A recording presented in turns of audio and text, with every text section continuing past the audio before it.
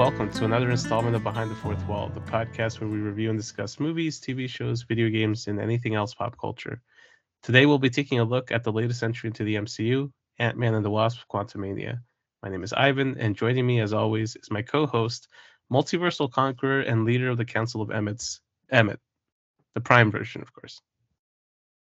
Is that anything like Amazon Prime or Um, no, just like Prime as in like primary, Optimus? as in Optimus. There you go, big Okay. overlord title. Yeah, my term's coming to an end soon, so are you gonna consider running for my seat? I don't think I could run things as diligently as you have the last, however number You mispronounced lifetimes. that. It's negligently. Oh, negligently. My bad. My bad. My bad. Grossly negligent, I've been called. let me ask you a quick question before we head into all the stuff we're about to cover. But if Allow. if there is a multiverse out there, and there are multiple infinite number of Emmets out in the world, Mm. which version of yourself do you see yourself being? I guess what's the optimal like prime version Optimus, of Emmett out Optimus there? Prime of me. Yeah. What's he doing right now? Who is he? What's he got? Okay, so he is a Twitch streamer successfully. He's living out my current dream, but like how in Ant-Man there was somebody who looked like broccoli. Oh, yeah. My guy looks like the inflatable car salesman thing that Oh, like the a wavy, inflatable wacky doodle wave thingy. ball. Yeah, he looks like that, but he is a Fortnite streamer on Twitch, crushing it. Nice. Absolutely crushing it. Nice. I could see that. I could see that world. What about you? I think Hard to top that. I think the prime version of me is somewhere out there on a lonely ranch with his group of horses looking not after lonely, though. cattle. Well, yeah, he's alone in this world. Last man alive. Yeah, lone survivor. That's like prime version of you. that's prime version of me. But twist here, similar in terms of like he's not broccoli, but he's looking a little bit like I don't know, like a big old corn dog or something. I feel like that's prime version of me. No, actually, I take that back. I'm Twinkie guy. I'm the guy in the Twinkie box riding some horses, but Not somehow Mr. Pringle? still no, heck no. Whoa. I don't know what the Twinkie guy looks. Oh, I see it now. It looks like a Twinkie With a cowboy cowboy boots. outfit. Yeah, It's yeah, like budget Woody from Toy yeah, Story. with no pants, but he's wearing everything from like the chest up. So it only took you to be the last person on Earth to be the best version of you.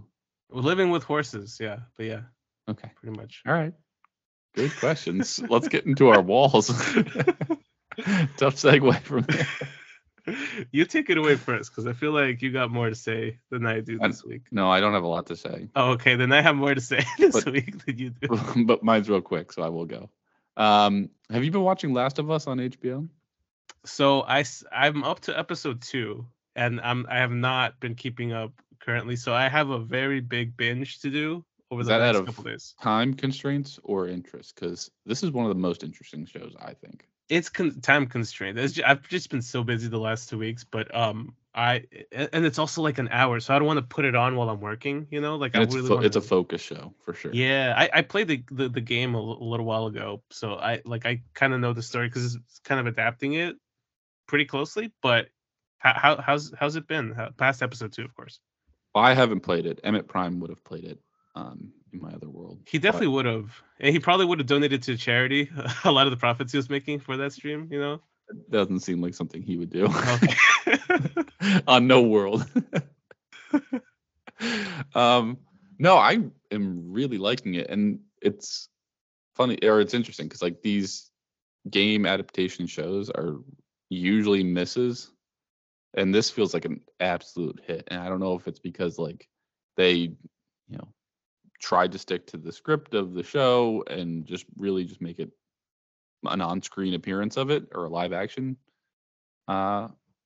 showing, or if it's Oscar Isaac or Pedro Pascal. I don't know why I've been doing that all week.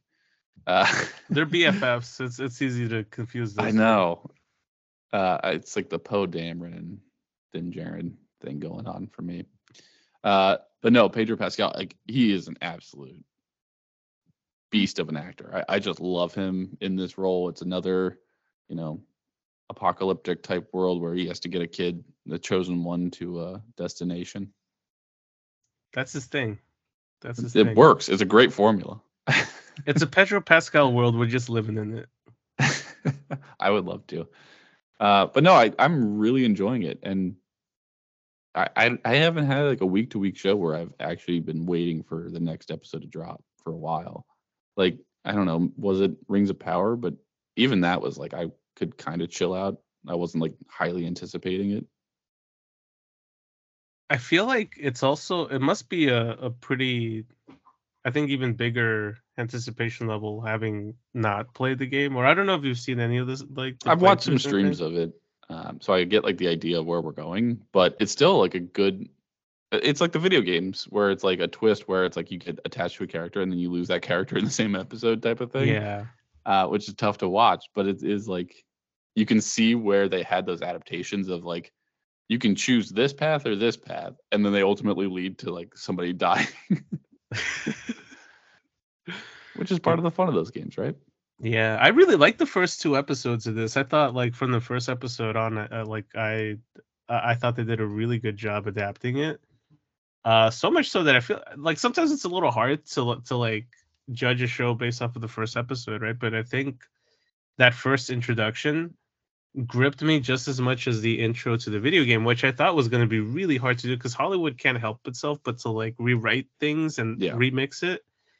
And they seem to be, at least from what I've seen, they seem to be sticking pretty close to the game. So I'm excited. They did announce like season 2 already, so I hope I hope they cover the story as respectfully as possible, and because if they do follow the game, we're in for one heck of a treat this season. Yep, I'm into it. And then I'm also just really getting hyped up for Ted Lasso. I didn't even realize it was coming back until a couple days ago. It's been like so quiet about season 3. I finally saw the first season. Whoa. Yeah. What were you waiting on?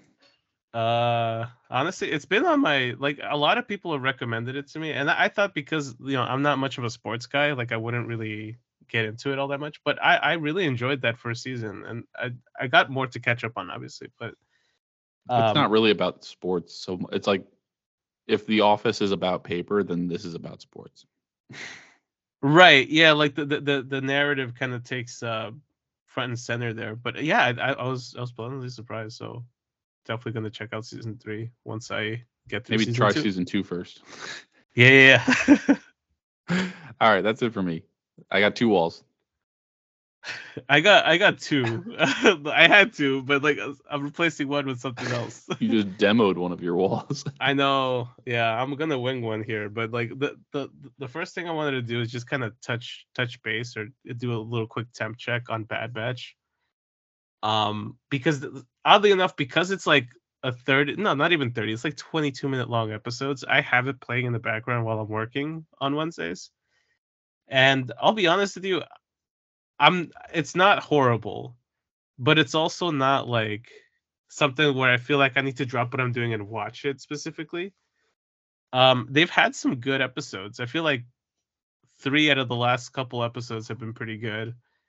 So I've been keeping up with it week over week. It's just I feel like I can't help but shake the season 1 vibes from it, where I feel like it's still struggling to find its footing. But when it's good, it's really good. Like, and I think that to me, I'm just a little disappointed that they're not really going all out with some of the more heavier elements of story, which again they've touched on like 3 or 4 times in the episode so far. But it's just it's when we were talking about stuff that we wanted to cover week over week, I thought maybe Bad Batch would be a good thing to cover. But now having seen like the first couple episodes, I'm like, there's not too much to talk about. Have you been keeping up with it? I let my Disney subscription die, so I have to renew it for Mandalorian next week. Because I did like a whole thing with Hulu where I bundled them, and I said I don't need Hulu, and then that died consequently. So I saw up to the pod racing one, I think it was 4. So I'm probably like, what is it? Like there's 8 released and then still a few more to come. So yeah, I've seen like half of them. I agree. I also was putting it on in the background, and then I was just missing stuff, and I was like, I'm not missing that I'm missing it, if that makes sense. yeah. And I think that to me is the sign of a show I don't care about. Wow. It's just too formulaic where it's like, I don't know, it's different than Clones or Rebels where we really got into like different arcs and had different characters leading those arcs. This is just the same characters leading, 1 or 2 episode arcs. And it seems like they're more this season, it's been more just like one episode, one problem, solve it, something totally different the next time. Well, all the stuff with the Bad Batch themselves, that's what it's been. I really liked episode 3 with Commander Cody's stuff. It was episode 2 or episode 3? Was that the Crosshair one? Yeah. Yeah, I thought that one was really good. And that's what I mean. Like when it's good, it's really good. But like I feel like they're just not really giving it their all. There's anytime they base stuff on the clones and what's going on with the clones in the Empire, it gets really good. But if it's just like your villain of the week episode, it's like you kind of I know like the show isn't necessarily like an adult oriented show, but at the same time I feel like you could say the same thing about Rebels and Clone Wars, but they had stuff that kind of catered to like a more mature audience and the kid audience, and it was a perfect balance. And this one just I feel like it's struggling to really hit that because this still feels like we're on season 1, whereas I feel like the other shows kind of found their footing and started playing with heavier elements, but at this point. Yeah, the other thing too, like Last of Us makes me want to tune in every week because they are hour-long, intense. These are, like you said, 20-minute pop episodes where it's like, why are you making us wait a week for this? You should just drop the whole season and just let people like binge it at their own pace or whatever. So I think when I reinstitute my Disney account, I'll probably catch up on it, but I'll probably wait till everything's out and then I can. It's only going to be what, like 6 episodes, so like a couple hours. I think it's a 22 episode season. Okay, well then never mind. It'll be a full day. it's a lot that we're gonna be what was season 1? How many was there? I want to say it was like 12 or something. No, 16. I'm looking at it online. It was 16. Okay, that's still a heavy amount of episodes though for like what we normally see on streaming. Yeah, and I want to say the last 2 were longer. I can't remember. But okay, I mean, I do think it is more just like I do want to watch it and pay attention to it. But the 4 that I watched, like the opening of the season, I was like, I'm okay if I miss stuff, and that to me was like I can tune out. Yeah, it is that kind of show. The second thing I want to talk on real quick, I think just say it. Get it out. I think besides a handful of people, you might be the only other person I've ever talked to that like actively saw some of the more like some of the movies that are not like making headlines and stuff, like the stuff that's a little bit more obscure, like your A24 films basically is what I'm referring to here. But I was catching up on some stuff over the last couple of weeks, and then we're into the holidays on some of the like Oscar contenders and stuff that we've seen. And I zoned in a little bit more on the A24 side of things because I feel like that's a studio that's consistently releasing some really, really good and unique stuff. But I wanted to highlight something that I thought was really cool. Top Gun? It's not Top Gun. Oh, sorry. It's a foreign movie. Because why not? It's a foreign movie that I believe A24 co-produced. It's called Close. It's this. I want to say it's like a French movie about these 2 kids growing up, but it tackles like themes of like masculinity and growing up and all that. It was a movie that I wasn't expecting to like really like because most of the time when I'm watching like a foreign movie, it gets hard depending on like if it's a like visually stimulating movie. It's hard to pay attention to the subtitles for me and the visuals. But the movie tackled some pretty heavy themes. It was surprisingly, not surprisingly, but like it was pretty deep. It tackled some heavy themes. And it delivered it in a really really nice package. I don't normally like recommend foreign films just because I feel like it's a tough thing to kind of get anybody into. I feel like, hey, you got to read subtitles. It kind of turns some people off, but the movie's pretty cool. Like I thought it was I thought it was something that you don't see out of like an American a normal American production. And it's some of the stuff that like kind of reminds me of like the more classic, especially like coming of age stories that we don't really see all that much getting much attention. Besides like the ones that just are clearly built out for wanting an Oscar. This one was pretty good. It kind of reminded me of Eighth Grade, which was produced a couple years ago. But again, like I think it's French. I might be totally wrong on that one, but yeah, it was pretty good. Just something to keep in mind. Like there's movies that I feel like we missed over the last year that are worth getting more attention. I feel like in this day and age where the blockbusters kind of getting more and more attention, some of these are getting just kind of pushed aside. So I hope they continue to make content like this because it's really cool. It's really important. I feel like the way that they've been handling it has been really, really good. Look at that, folks. We can do more than just Marvel. I haven't seen that or heard of it. And I've done such a terrible job this year on Oscar nominations. So if I can find a way to watch this, I will check it out, man. Yeah, I think it should be on streaming in a couple weeks, supposedly. Because I got this I got a little bit like a streaming package thing from a friend of mine that just kind of had access to some of these films. But I took the time to actually watch through some of these, so that was one that kind of stuck out to me because I feel like it tackled some themes that I think should be like a healthy conversation, especially for people here in the U.S. For sure. Can I talk about one other Oscar nom? Have you seen Avatar: The Way of Water? What's up for that picture, bro? Bro? What's up, bro? I have seen Avatar: The Way of Water. As a matter of fact. We need to not just reward things because they make a lot of money. Get that out of the nominations. Wait, like, was it nominated? It's up for Best Picture. Yeah. No. I mean, put it in there for like visuals. Whatever that, like visuals or scores or whatever like that. I don't care about those things. Nobody does. But get it out of the Best Picture combo. You cannot have bro as the number one said word in your movie and be nominated and like not be like and then like intentional about the plot. It's just like they just kept working it in there. There's stuff on the nomination, and we could probably dedicate a whole episode to the Oscars, but there's contenders on this year's list, or like at least the ones that are kind of like in the running for things that I think don't deserve to be on there. For sure. And there's other stuff that, like you said, I feel like it's just like a reward, like, oh, like you unlocked this prestige because you won X amount of dollars at the box office. Here's your invitation. Yeah, like even with the original Black Panther, I know they nominated it for Best Picture. And look, listen, it's a good movie, but it's not Best Picture contender.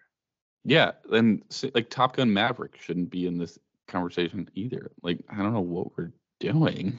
I don't know. I mean, those dogfighting scenes mirrored. I mean, the beach scene alone. The beach scene. Hello. Every scene with Miles Teller in it deserves an Oscar nomination. Yeah, we should talk Oscars sometime. But let's get into what we're here for, what people are clamoring for. Oh, the hotlines are ringing. Drake. We're talking Ant-Man 3. Quantumania. This should just be called Ant-Man and Jonathan Majors Quantumania, because I feel like Michelle Pfeiffer. And Michelle Pfeiffer has a secret, Quantumania. Michelle Pfeiffer was in this more than the Wasp. Like, she is Quantumania. She is. And that girl who is Quantumania was not in this from Ant-Man 2. What the heck? All right, we're getting into a spoiler there, but were you surprised that opening weekend this did 100 mil in domestic, another 400 or so in global for a total of $500 million? Does that surprise you? No, I think it's right on par with what the previous. I think this is the biggest opening for an Ant-Man movie. Good question. No, definitely, because the first one earned around $50 or $60 million. I know the second one did around 75 million opening weekend. So this one hitting 104 is definitely like it's showing that the franchise, for at least this one, is steadily growing. Now, what that means in terms of quality is a whole other conversation. But I think that it's not too surprising for me. Like, I don't see this movie gaining anywhere near what like Black Panther 2 made, or even like Thor: Love and Thunder. I don't think this is a $1 billion film. But it's right on there. This has never been like a big breadwinner for Marvel.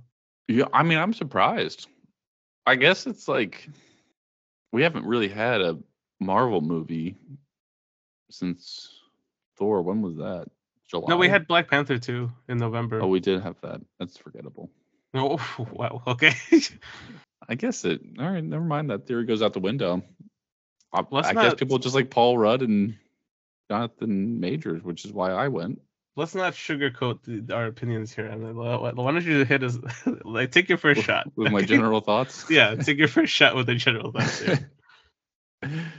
All right, the guy who hates everything gives this a thumbs down as my short review. As the long, I'll say, like, I'll do the pros and cons first. Pros, I absolutely love Jonathan Majors in this. He's the absolute best part of this. I don't think anyone's going to disagree with that. Cons, I don't know. I think the writing, the quality, and like the level of the humor is kind of too low. I think that like they make some convenient plot points and like plot decisions that you can easily just write in after the fact to make everything work. So there were some like definitely some major flaws with how this movie was laid out. However, I mean, I think this is on par with the rest of Phase 4. Like I don't know how I would rank these between like Thor 4 and Black Panther 2. I mean, they're right. It's right there with those, but that's like lower tier of the all-time list to me. So I don't know. Personally, I feel like this is just a peak, like a step down from the peak Marvel, right? Like peak Marvel was like ramping up to Endgame and Infinity War with some like, you know, other peaks and troughs along the way to there. Right. But I don't know. I think the humor level is just kind of like childish, which is funny sometimes. But then it's like I'm looking around the theater and I see a bunch of kids at this late night showing of it.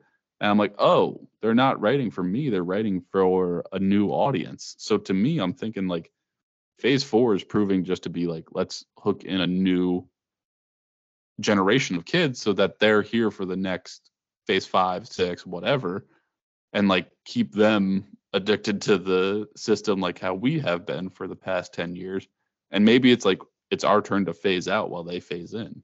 I'm kind of dittoing a lot of what you're saying here. I will disagree on like I feel like Black Panther 2 was probably like a lot closer to like a Shang-Chi in Phase 4 than anything else. Also, this is the first Phase 5 movie. We're in Phase 5? Yeah, we're in Phase 5. Black Panther 2 was the end of Phase 4. Yeah, I thought Black Did Panther anything 2 happen in Phase 4? Not particularly, to be honest. Like I thought Black Panther 2 was pretty good. I would not put that at like Thor 4 level or Thor 3. Is it? No, it's Thor 4. I would put this closer to Thor 4, but I don't think it's quite there at that same kind of low level. I'll say this, like I agree. I think Jonathan Majors was the best part of this movie. Jonathan Majors was the thing that saved the experience for me to a lot of degrees. Every single scene he was in, I thought it was like a scene stealer. But I thought the same thing in the Loki series too. He really put in a really good performance as Kang here. And I'm excited to see what they do with his character next. That being said, out of all your franchises across the Marvel Cinematic pantheon of worlds, why would you debut the ultimate, like the next Thanos level threat in Ant-Man? And not only that, but also go the route that we go, because I think we should just get into like kind of spoilery tidbits here, because we're not dividing this up neatly. But the Kang's loss at the end of this film, I feel like we've entered the spoilers. Yes, we've entered the spoilers here. Hit rewind if you haven't seen it yet. Listen, you want to start at the end? Cool I want to start at the end, because I feel like that's the thing worth talking about in this film. Let's talk about the ending. I think all things Kang are worth talking about in this movie. Time isn't experienced the same way with the ending, so let's just go right there. Listen, No, I'm with you. Let's get into it. I don't agree with having the first appearance of this big villain have him lose, especially have him lose to Scott of all characters. Yeah. But also, separating that from there, all right, like let's say there is a way. I feel like and the biggest issue I think both of us had with Phase 4 is the lack of consequence for things. Right? Like I feel like the best way to have ended this movie would have been to trap Scott in the quantum realm with him, so that way they both lost. You don't get a particular win or not, or even like kill off Scott here or somebody from his team. Not because I feel like death is the end all be all in these movies. It's clearly not. It never is. No, but I feel like it ups the stakes, and it like establishes the character as a big threat. Whereas I feel like, especially if we're going to go so quickly into the next Avengers phase of movies here, it felt a little like you have such a really prime cut of performance here with Jonathan Majors with like a C-level script. Yeah, I think the problem that like what you're trying to articulate is like you can't have the stakes be from Ant-Man or from Paul Rudd's character saying, I don't need to win. I just need us both to lose. And then he wins. Like the stakes were set where he's willing to lay on the grenade like Captain America and stay down there with him and die to him to stop him from getting to the like the upper world or whatever. So it's annoying and frustrating to watch him put up a fair fight with Kang. And I get that like Kang's suit was like getting destroyed in the process, so he was losing some of his powers. I get that like he's not as strong, but he is still strong without the suit, and Ant-Man is just a human who was losing his suit as well. So it's like I don't see why that's a fair and even level fight.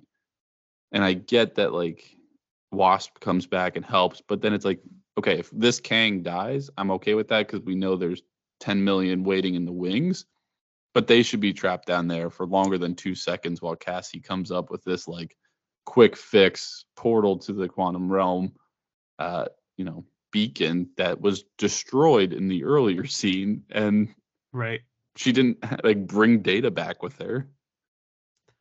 It's also like I feel like losing Scott would have been a really good motivation to do whatever it is you're going to do with Cassie, because clearly we keep setting up all these Young Avengers characters. So there you go.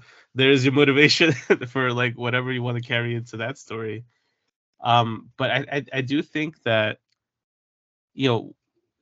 the Kang stuff I have a million theories of just because of the nature of his character from the comics. But like I feel like as an audience goer, like if I were to take that away, strip it away and just look at this as a regular moviegoer, I don't see how Kang is the next Thanos. At the end of this movie, like I don't see how unless I saw Loki also, there's nothing in this movie that establishes him as that unless you stay for both end credit scenes here. Oh, there was a second. I missed that one. All right. Okay, I talked to the first one. I see how he's the next Thanos level because he's just got a sheer quantity effect where each is very strong, intelligent, and a lot of them have decided to form this society of we will unite our interests and have everything aligned, and our attention just got pointed to you because now you're proving to be a threat by defeating someone we couldn't defeat. So I get that level. The thing that's going to be annoying is that like you can kill off all of them and just keep creating more. So it's like, when does that stop? Well, that's what I thought. Like, I thought because this was Kang the Conqueror, right? That's the variant we got here. I thought this was going to be the guy that stays, and I personally don't think they killed him off at the end of this film, because he got shoved into something that they what did they label that the it's like a time drive, right? Essentially, or like something that allows multiverse jumping. So I don't think he's dead, but I also feel like if we wanted to go that route, maybe we should have established that a little bit clearer. Because I feel like we need one of these variants of Kang to really hang on to as being like, that's the supreme evil dude. And I thought that's what they were going to do here. But if they did kill him off, I think it's a bad move. Because every single version of Kang that we got highlighted in that end credit sequence, both end credit sequences, is a version of Kang that has its own kind of baggage to it in the comics. So I don't know. I feel like we kind of, I don't know. I just don't see the threat level from like a main audience goer this point of view. If this isn't the big bad, which you're trying to paint it to be, who is? And if you're not going to show us glimpses of like Thanos being like, fine, I'll do it myself. Like, I need that guy. Yeah. In this. I need Creed 3, Jonathan Majors, to show up as the big bad. Yeah. Can you talk about the second? Oh, credit? I thought you were joking here. No, I actually left. You left. It's too many credits. Too That's many people worked on these projects. Okay, so I'm trying to remember the sequence of these. So the first end credit sequence was the Council of Kang. So we saw the Rama Tut version, I forget the other two names, but the really weird looking ones with different headdresses and stuff, right? They're not weird. They're just different looking. Okay, yeah.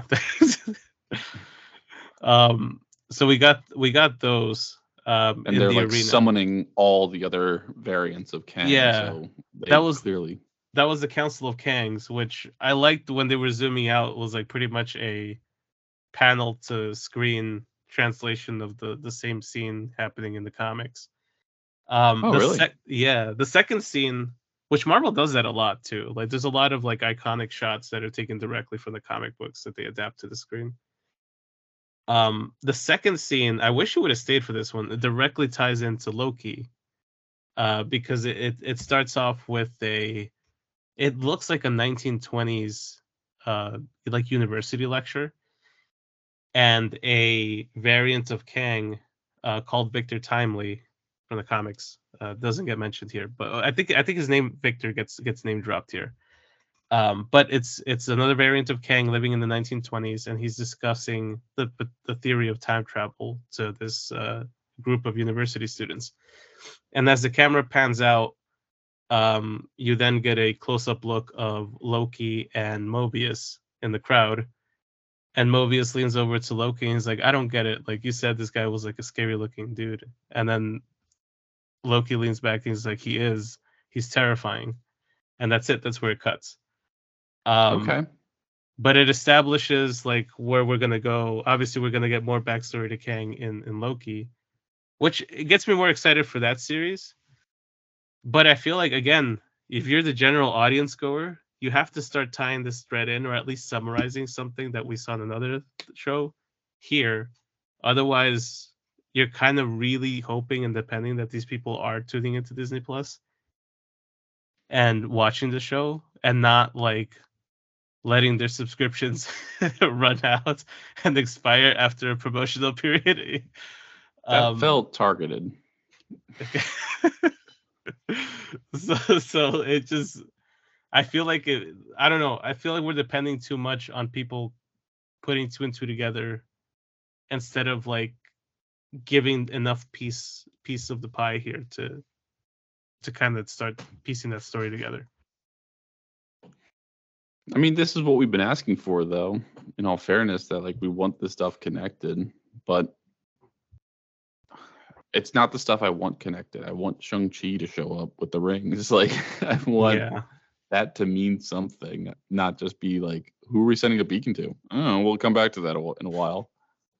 There's the other thing too, like kind of expanding a little bit out of Kang here, but the thing that kept bugging me in this movie, especially when it comes to like Michelle Pfeiffer's character, is the fact that all of a sudden the quantum realm is a big no-no for her. Whereas in the second movie, especially like the post-credit sequence of that leads up to Endgame, the whole sequence was them going back into the quantum realm to get like energy or something for that ghost character. Yeah. So like all this time you figure like, all right, I'm cool with you going down to the quantum realm. I know there's a big threat. I'm not going to tell you about it. And now all of a sudden it's a big deal. Even though at the beginning of this movie she had no idea where they were going to land in the quantum realm or what they were going to get to. But I don't know. To me, it was just like a big plot hole that I'm kind of like, this doesn't make sense. No, there's a lot of loose threads that like if you start pulling, it doesn't make any sense. Like she's like Cassie is sending a beacon transmitter like just to gather information, which turns into a portal. Like where did that come from? They used to need like the minivan with the thing in the back to get shrunk down to that level. So it's like none of this is adding up or like staying in line with what you've set up before. You know, something I did actually like. I don't think it's like a brilliant part of the film, but I didn't have a problem with it, and it seems like a lot of people do. Is the character of MODOK and the fact that we're recycling Darren Cross into that character. Listen, anybody who's read a comic book that has MODOK in it, you know this is a very silly character that is not going to get adapted well even if you try to build it up into something serious. So I feel like the way that they went about MODOK here, I think is as good as it could get for that character. If you were to adapt him straight from the comics, he would look terrifying, and not digestible for a PG-13 film. No, I think they did a good job. Like I don't mind that they used him again. I think they told that fine enough. I wish that was a better kept secret because it wasn't a surprise when he started talking and like he showed up on screen. So that was the thing I had a problem with. But also like the lamest conversation was between him and Cassie is like at the end, like it's not too late to be a dick. Look at me, I'm a full dick. Like that's the lowest hanging fruit of a joke that you can make. And that's when I was like, that's when I realized, oh, all these kids are laughing and I'm not because that's not written for me.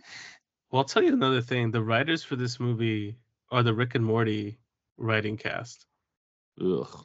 Which, listen, I enjoy my Rick and Morty episode here and there. Yeah, that's the guy. This is the guys from Fortnite. Okay, gotcha. I enjoy the Rick and Morty stuff here and there, but like, this is a whole other thing, and I feel like the dialogue just didn't fit the narrative. Yeah. Like some jokes landed. Like I love the whole Baskin Robbins bit because it's a callback to the second film or the first one. One of those two. Probably the first one. I don't know. The card magic with like going out to dinner with James Woo, hilarious. Like that whole opening bit is great because like just let Paul Rudd just be funny in his character relating back to previously built storylines. Yep. This is just like a scatological joke that like doesn't fit. And there were several things like this that like, I'm sorry, this guy's built to just murder and is totally afraid of Kang. Why would he be pulling his shots when fighting Cassie? Yeah. Yeah. There's a lot Somebody of needs stuff. to die. and the stuff that they choose to focus in on, like that the setup of like I feel like they had a pretty good window there to show us how horrifying that transformation for Darren would have been.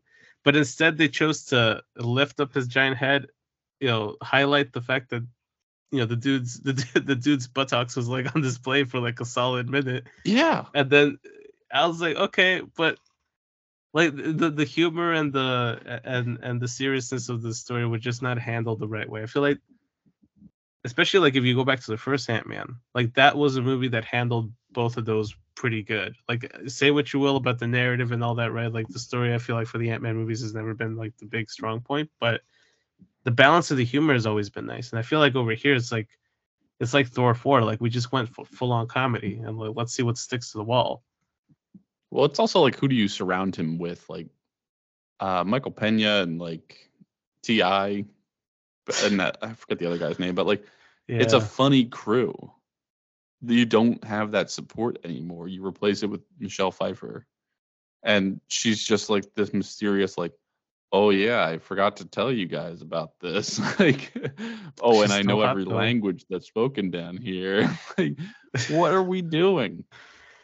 Yeah. Also, I feel like the whole quantum stuff, like the whole plot of rebellion and all that, I feel like it felt like an episode of Rick and Morty. I think is the best way that I could describe that whole aspect of the story. You know what vibe I got was like during that end sequence fight when the rebellion shows up, it was the exact same thing as Force Awakens, or what's the last one? Skywalker, Rise of Skywalker, like on the ship. Yeah, but there's more of us, and like all these planes just show up and like start shooting at his back. Like that was the exact same thing. Yeah, pretty much. It's which I get. Like nothing can be unique anymore. We've done pretty much everything, but it just like in combination with all these other elements, it's not that good. So I probably would agree that like I think it's like Black Panther 2.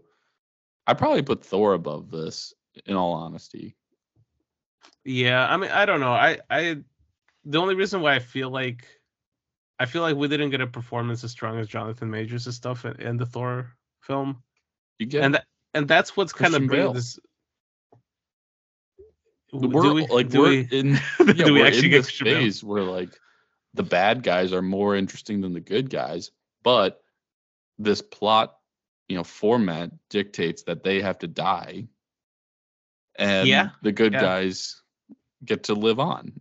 It's ridiculous that like we have to do this. Like there has to be some stakes of losing heroes, and it's just like I don't know. We have these insane contracts to do so many movies with these actors. I think there needs to be this phase in phase 5. Like we need to start. I'm not saying like kill off everybody, but I feel like the stakes need to be known. Rhodey needs to go. We could probably do that, Rhodey. Yeah. Listen, there's one thing, and I don't want to divert or get away from this a little bit too much, but like some of the stuff that I've been seeing recently with like Kevin Feige getting interviewed and talking about like, yeah, I didn't really like that we had to put too many projects in phase 4. Like we're toning it down. While I find it encouraging, I also feel like I hope that the point is not missed in that too much content is a problem. Yes. But I feel like beyond that, right? It's more so like the level of quality needs to be like if you release 18 projects in a phase, there's a potential that they could all be slam dunk winners, right? As long as each of them gets the right amount of resources and planning and dedication to it. I don't think quantity is necessarily the evil here, right? Like I feel like it's the quality, and there's been a noticeable dip in phase 4 now carrying into this first movie of phase 5. And I hope that gets addressed because it sounds like it is getting addressed, but like because we're so far into what's already been produced, it's hard to kind of pull the plug on things, right? But and again, not to get too far away from Ant-Man, but I just feel like this movie, if we had not had a couple of the Disney Plus stuff that we had, or like a couple of the other films, probably could have been a better movie if it had more attention paid to it. If we structured it a little bit better. Because I think part of the reason, like for example, the Shang-Chi stuff, we're less than 2 years from that movie.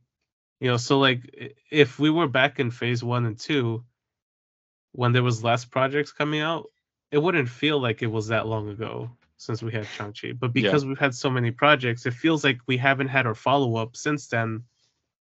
And why haven't we? Well, it's coming, but the thing is, because it's on another schedule, it has the feeling that we're not getting any delivery off of it. Yeah, that's fair, but I would also argue the side that like I don't care that it was a year and a half ago.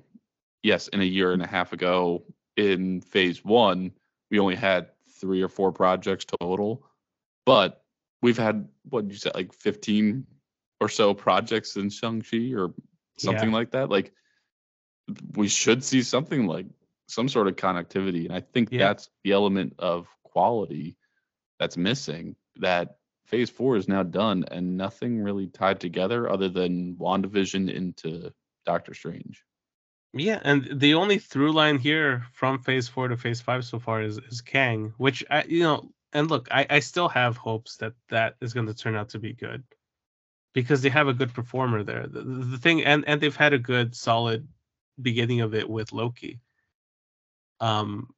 So again, I think it's too quick to be like, oh, this is going to be terrible. But I do think that them at least coming out in public and saying like, yeah, it was a mistake to release too much, and yeah, we're going to focus on quality over quantity moving forward is a good thing to hear from them.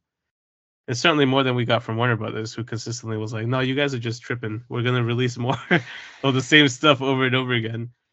But yeah, like that's the thing. Like I feel like this movie isn't horrible. It's just not like it just gets me nostalgic for what I feel like I used to feel. Because every time I would come out of a Marvel movie for a very long time, it used to feel like, wow, how did they hit that home run again? Like it keeps happening, like it's like it was like too big to fail until it became way too big and they had to fail. Like I feel like we're at that point. So um I don't know, like I'm not excited for what's coming up next, but I'm just not as enthusiastic, I guess, is what I can say. Yeah. Yeah, I think to me the biggest thing I want moving forward is like just have some sort of accountability of or like consistency with powers. If you're calling this a nexus being where he is literally vaporizing people with little beams of light coming out of his hands, I don't know how Ant-Man's putting up any sort of a fight, even though he went big on Jonathan Majors for a second there. Like, it takes one little beam of light to just vaporize him. Where'd that go? Yeah. And he also had the ability to like see them when they shrunk down and just like flick them away like a little ant. I don't know. I really keep going back to like Ant-Man probably should have died in this or had a bigger consequence of like now you're stuck down here. Yeah, they missed the opportunity to really establish consequence in the MCU. And I think the way that things are going right now, and we've heard like the whole like the X-Men are coming kind of thing. And now those last couple of weeks with them like making all these new announcements for projects, they're putting dates to things. So like they're finally talking about like, yeah, the X-Men are coming. Yeah, we now have an idea of exactly what we're going to do with them. I've had this inkling feeling that from phase 4 to here, Marvel kind of admitted too that they lost their A-listers and they're not quite sure what to do with it. And now if you bring in the X-Men, those are your A-listers, right? Like that is a whole other thing on of its own.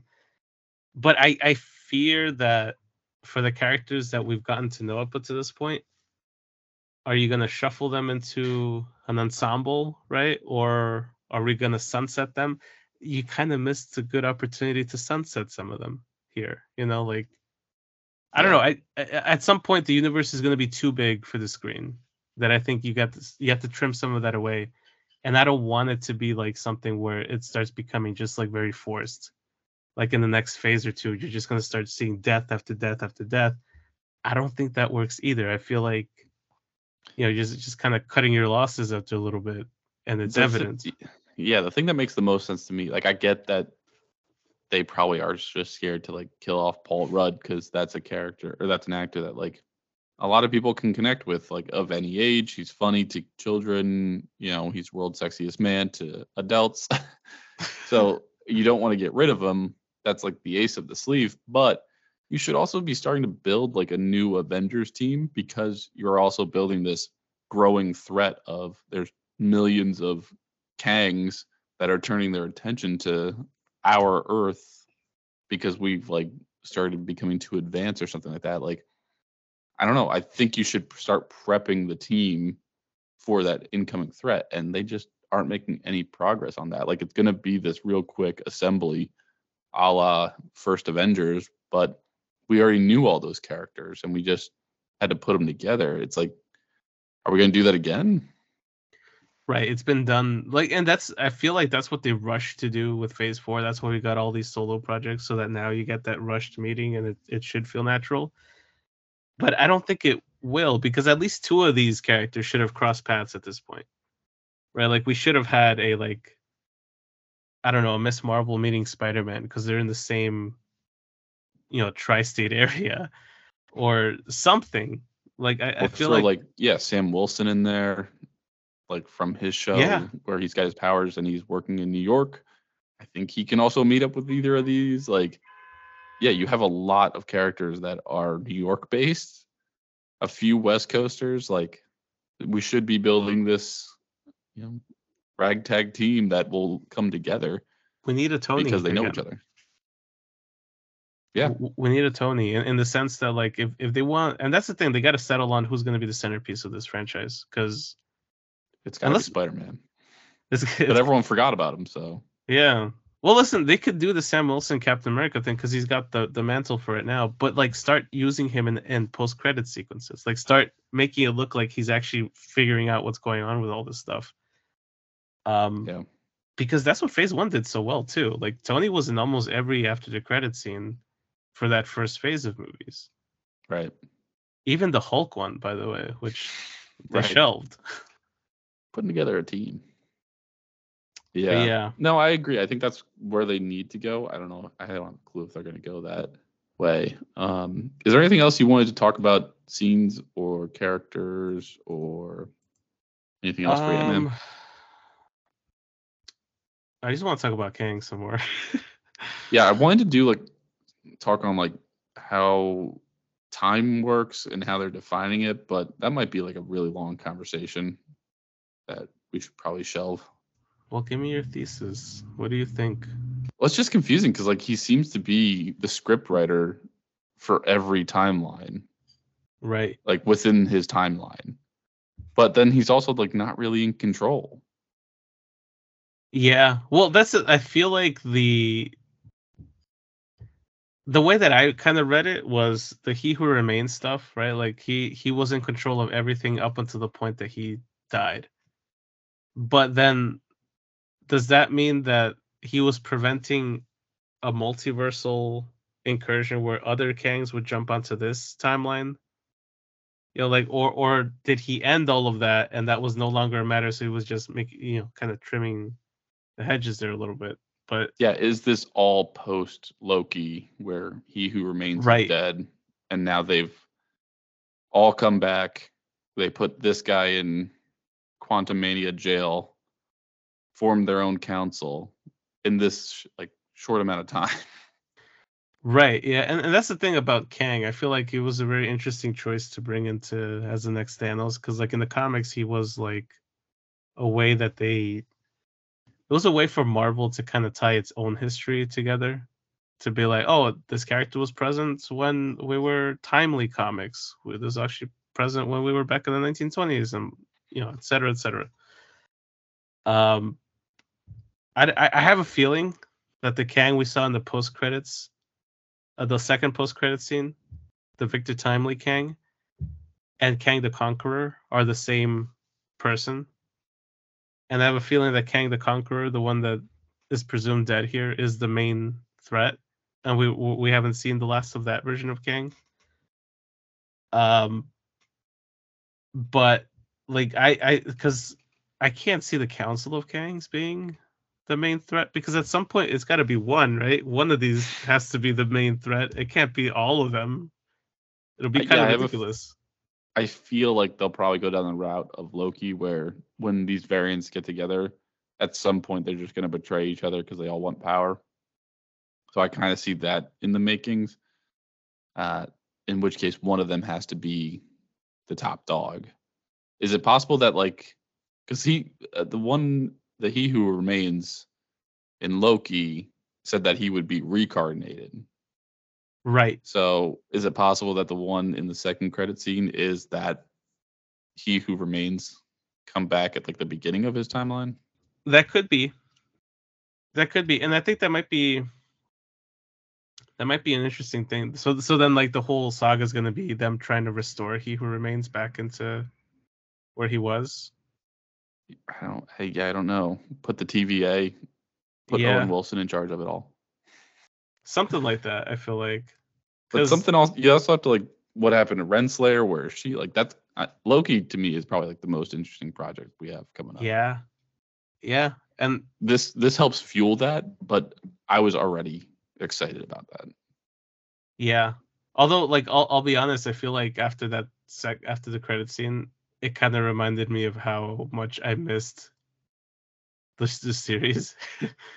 You know, and I hope. Listen, I like the fact that we're covering all this stuff on Loki, but I also have to like.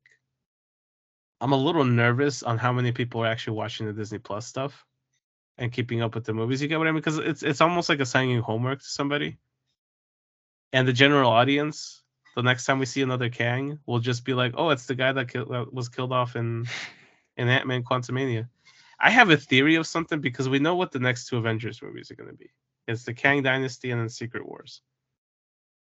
And there's in the comics, Secret Wars is all about the multiversal war. So like all these different versions of the heroes have to fight each other to see whose timeline gets erased and whose timeline stays as the prime timeline.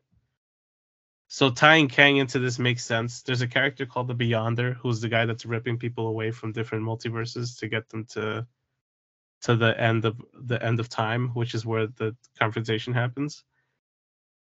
After watching Ant-Man and the Wasp, I kind of think, what if the Kang that was pushed into that drive takes that role and is now like in this universe, the Beyonder is another variant of Kang, essentially. I don't know. I don't know, but like it's an interesting thing to kind of speculate on. That would be cool to watch. Yeah, but I'm looking forward to Loki. If nothing else, this movie got me really looking forward to Loki season 2. And more Jonathan Majors. You said you were like concerned about how many people are actually going to watch that homework. Yeah. Of the series. I think everyone was really good about season 1's. I think the thing that concerns me is season 2's, because we've re-entered the age of like there's a lot of content to be watched on every platform. For a while there was like Disney kind of had a leg up because one, they were brand new, and two, it was like, oh whoa, we've never seen a Marvel show. Like that's interesting. Right. And there's also nothing else really out right now, so, other than like Tiger King. So let me go watch this instead. So I think season 1's did really well. I'm curious how season 2's will do. I think they'll do just well. Here's the thing. I feel like it depends on what you follow up with the season 2, right? Because like I don't think we need a Hawkeye season 2. I don't think we need season 1. Okay. I'm trying to like there's certain ones that I feel like deserve a season 2 just because I feel like those characters deserve to live on that platform because they do so well there. Like I can see a Miss Marvel season 2. I can see a She-Hulk season 2. Moon Knight needs to go into the live action movies because I feel like there's this better storyline and an ensemble there for him. I don't think we need a season 2 for him. Same for Captain America. I think he should just go to movies. He's got to be a movie character, like especially if you're going to put an important, piece of that into the pie. Like he needs to be. But we're getting Captain America 4 with Anthony Mackie, so that's coming. But there's stuff that I feel like they're making a mistake on, like the Echo spinoff from Hawkeye. Yeah. Who's Who asking cares? for that? Like, and that's the thing. Like, I know, like they and here's the thing that kind of bothers me on that one too, because like they're touting a lot of like, oh, like diversity, inclusion, and all that because Echo. Yeah, how dare they? But no, but I'm like You heard it here, folks. Ivan does not believe in diversity and inclusion. I do. No, the thing that bugs me about it though is like whenever they make this effort, Hollywood seems to be like, you have to watch it because it's this. Right. Instead of just being like, here's an awesome story with this kick-ass character that's of whatever ethnicity you want to put them as, and it's gonna relate to the MCU in this, and that way.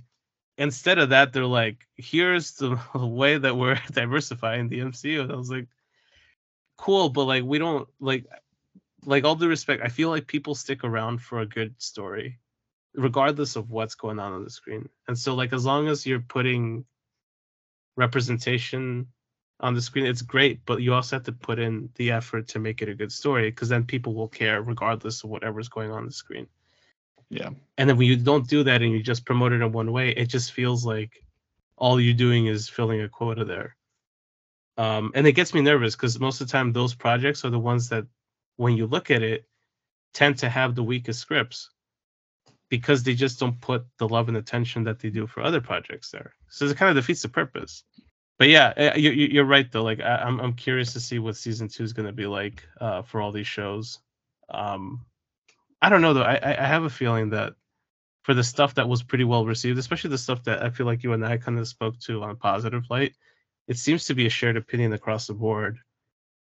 Like I think the ones that are the more controversial ones, I mean, you're gonna get some sort of dislike from the loudspeaker anyway. Right. You can't hit a home run with everybody, but it just, to me, like I said before, it feels like it's not geared towards us anymore. Or maybe that's just like these last couple projects, but I feel like Thor was really about kids feeling seen on screen. Black Panther was like the next generation. I'm just reading these signs of like maybe it's time to not be the opening weekend crowd and catch it later on or catch it on Disney. I would agree, but as an AMC A-list member, why would I not be? Oh man, my Regal's closing. I might have to go to AMC's Stubbs. Yeah, that's my one disadvantage here. Like I have the Regals. The Regal's the closest one to me, and AMC I got to go all the way to the city for. But that's your disadvantage. Not that you own 4 different platforms of membership. It's just 2 for now. 2, and then all the streaming services. Let's get out of this booth, man. Yeah, let's just get out of here. Let me go binge watch the rest of Yellowstone. Oh, nice. All right, man. Let's sign off. We'll catch them on the next one. What are we doing next? Mandalorian? Mandalorian's up next. I can't believe we're season 3's already here. But yeah, I'm excited for that one too. That should kind of bring us back into our usual. This is the show that built our podcast. Yes, and I've got some exciting stuff lined up for that show, including a little custom piece of audio music that we'll be using for the intro. Yeah. So, yeah. All right, man. Hey, thanks for listening. Thanks for listening, everybody.